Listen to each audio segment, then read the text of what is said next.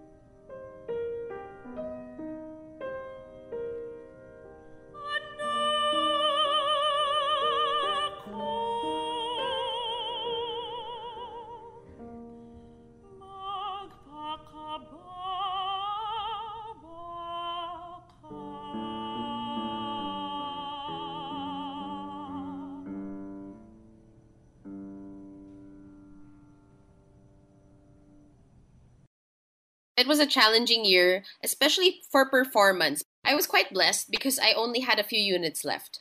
And Mhm. I took some extra units which were lecture based. So that was the bulk of my online classes. The rest were performance based. So I would meet with my teacher once or twice a week, and we would have online voice lessons, things like that. So the Mhm. challenge was really communicating musical ideas.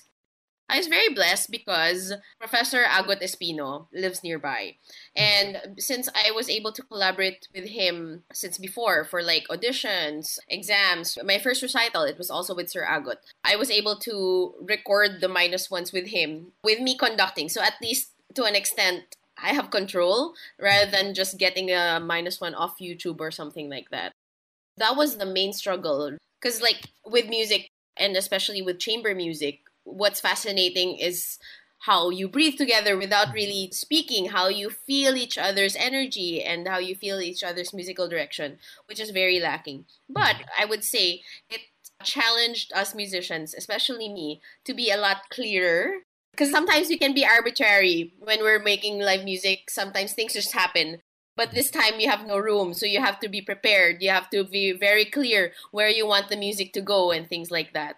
The biggest struggle for me is not the online learning part, but the motivation to continue music making because we're in a global pandemic. And honestly speaking, music, the arts, they're not as urgent as medicine, food, basic services, things like Mhm. that. So it was a struggle for me to find my place. Why would I still continue? And on top of that, I lost my father last year to COVID. And it was difficult for me to bounce back because my father was the one who encouraged me to pursue music. He forced all of us siblings to play the piano, and it only stuck with me. And then he would really encourage me when I decided to go for a second degree, things like that. So it was hard to find footing after those first few months of the pandemic. But eventually I realized, also through the course of preparing for my virtual recitals, because at the back of my head, I was always thinking, why would I still push through with these virtual recitals? I mean, I struggled with giving more meaning to those recitals. At first, I would just want to get it over with. But at the same time, the challenges that awaited me helped me to grow a lot. Like, for example, what I mentioned a while ago, being very specific, being very clear in communicating what I wanted, and being very efficient because the remote method of music making isn't as clear cut. So you really have to be Yeah. efficient with your words, with what you want to happen. So at Mhm. least we made it through. How did you regain that sense of meaning? And I suppose it was also a rediscovery. So, what did you discover again about music and performance? I realized that in a situation of such magnitude as a global pandemic, we need whatever we can to help us survive the day to day. And music gives us that. It allows us, both as performer and as recipient, as listener, to have access to those like little pockets of beauty, of relief, of wonder, of even voicing out our opinions. So that got me going because even though I'm not such a big fan of like online remote performances, it gives you an outlet. And the way people react to it, you see how it helps them just get their minds off from the looming pandemic that we have. And at the same time, as musicians, it allows us to keep on giving. This is our field, and with what big or little good that we can contribute, it's a wonderful reminder, and it helped keep me going. When did you start considering studying abroad? And did you have a short list or something like that? The decision to pursue further studies actually came in late. And it's something I really praise God for because from being so unmotivated, I was suddenly in the middle of rushing my auditions. So in November, I was invited to sing for CRL, Church of the Risen Lord in UP. And I encountered my teacher, Sir Chris Arceo. I would have lessons with Sir Chris Arceo when I'm not enrolled in UP. So at least I would continue my voice lessons. And he actually nudged me in the direction of auditioning already because pre-auditions for US schools were due on December 1. So I had a little under 1 month to prepare. So I applied for four schools. I applied to Northwestern University, Yale for their early music program, Bard College's vocal arts program, and San Francisco Conservatory of Music's Master in Voice program. I chose those four mainly because of the program, and the teachers that I wanted to learn under were in those schools as well. At that time, it was when I realized that this is really something I want to get better in, especially in the technical aspect of my voice. I did get into Yale, but I ultimately decided not to pursue early music yet because I wanted to work on my technique first. Primarily, I'm looking forward to working with Stephen Smith in Northwestern. So he's really the teacher that I wanted to work with. His known students are Joyce DiDonato, Eric Owens, like big personalities in the opera world. And I also look forward to opera productions because here we don't really have that much exposure. And admittedly, I'm more of an art song junkie and an early music junkie than an operaphile. But I think it's something essential for aspiring classical musicians to gain that kind of exposure. I was blessed because I was able to experience 4 productions while I was in UP. But it's different when you get to see it not just in school, but also outside. We do have productions here, but at the same time, it's foreign artists coming here, not really our homegrown artists. So I look forward to that kind of exposure, both in the university and in the professional theaters.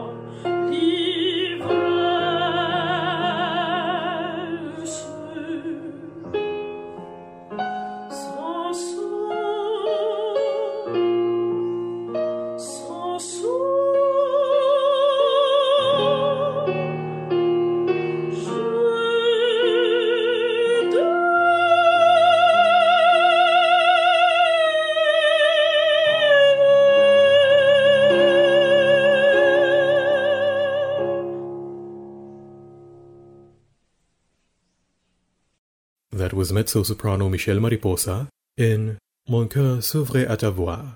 My heart opens to your voice, from Camille Saint-Saëns' Samson and Delilah.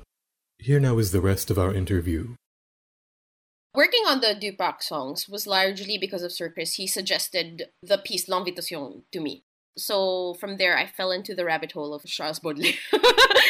The program for Invitation to Voyage isn't really centered around Dupac, although it forms a central set in my repertoire. I have arias there, which I worked on for my recital. So I wanted to also showcase those aspects. And also a section where I looked for pieces resonating with how I felt over my father's grief. So it's both an inward sort of processing for me. First, looking inward, how I feel some of the pieces reflect my journey as I thought about the circumstances surrounding my father's death, and also a looking ahead. That's where L'Invitation comes to play. When I was looking for a nice piece to pair with that, I found another Dupac piece, also a setting of text by Charles Baudelaire. The conception of the program is really sets of pieces where we look in, sets of pieces where we look forward. Conceptualization came around March. It was the 1-year anniversary of my father's death. Initially, I wanted to have a series of mini recitals which explore my feelings towards grief, towards life, death, things like that. But I didn't really have the time to put it together because I was also preparing for my graduate recital. The Dupac songs, I added a bit later actually. I felt like it was nice because I had been mulling things over in March about grief, about life, about death. So really very inward personal things. But as I continued to prepare alongside like visas, my I-20, things like that, I started to gain a sense of excitement over what awaits me. So it's a combination of that. Also, on a personal level, my journey towards deciding to pursue music in itself was born out of me finding out that, oh, maybe this isn't for me. Maybe this isn't for me. Ah, this is for me. So that sort of inward evaluation helped guide where I wanted to go. And overall, the recital is an invitation for everyone, for myself, for my musicians, for my listeners as well, to voyage with me as we think about ourselves and where we want to go. And I think it also resonates with the poetry used by Dupac. Baudelaire, for example, was a Renaissance man in many ways who all his life struggled to gain recognition as a poet. But consistent in his poetry, although some of his poetry is a bit on the excessive side of things, it's also a desire for moving beyond where he is now. For example, L'Invitation au Voyage, the persona invites his intimate relations to go elsewhere, beyond this world, maybe back to where times were more quiet, or to go forward to what else we can discover. You can't really have one without the other. Communicating the poetry of the pieces is something that I really want to achieve. So I'm in the process of putting together my program notes, things like that. So communicating the text and how the music expounds on that text. It's an invitation to my audience to actually gather with me, to come with me, and to celebrate how music allows us to look in and allows us to think of things beyond us. Because there are some things that we just can't verbalize. And I think music is a medium for that. I hope that my listeners and my audience are able to process those things with me. Because I've always been fascinated with how music is able to communicate the sublime. And at the same time, even though we talk about personal or more abstract things, it's able to unite. So it's something that I really want to achieve with the recital. I also hope to be able to communicate how learning music here in the Philippines in this time, how in spite of these circumstances, we are still able to appreciate those kinds of things. What I wish to leave with the send-off concert is the idea and the confirmation that we can gather where music is. It connects us, it leaves us with pockets of beauty, pockets of hope that allows us to just think beyond.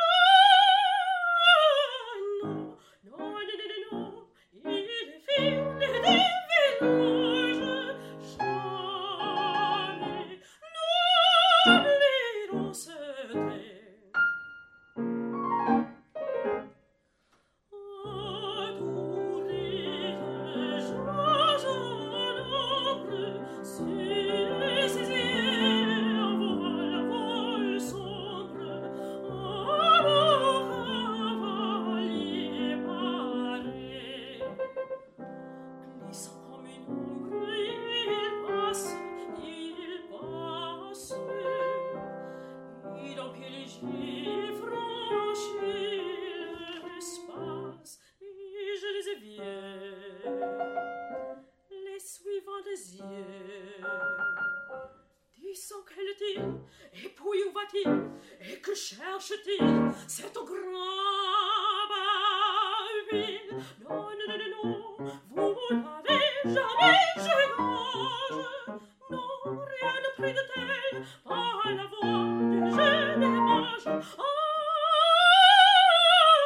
non, non, non, non, non, non, il file des villages, jamais n'oublierons ce trait.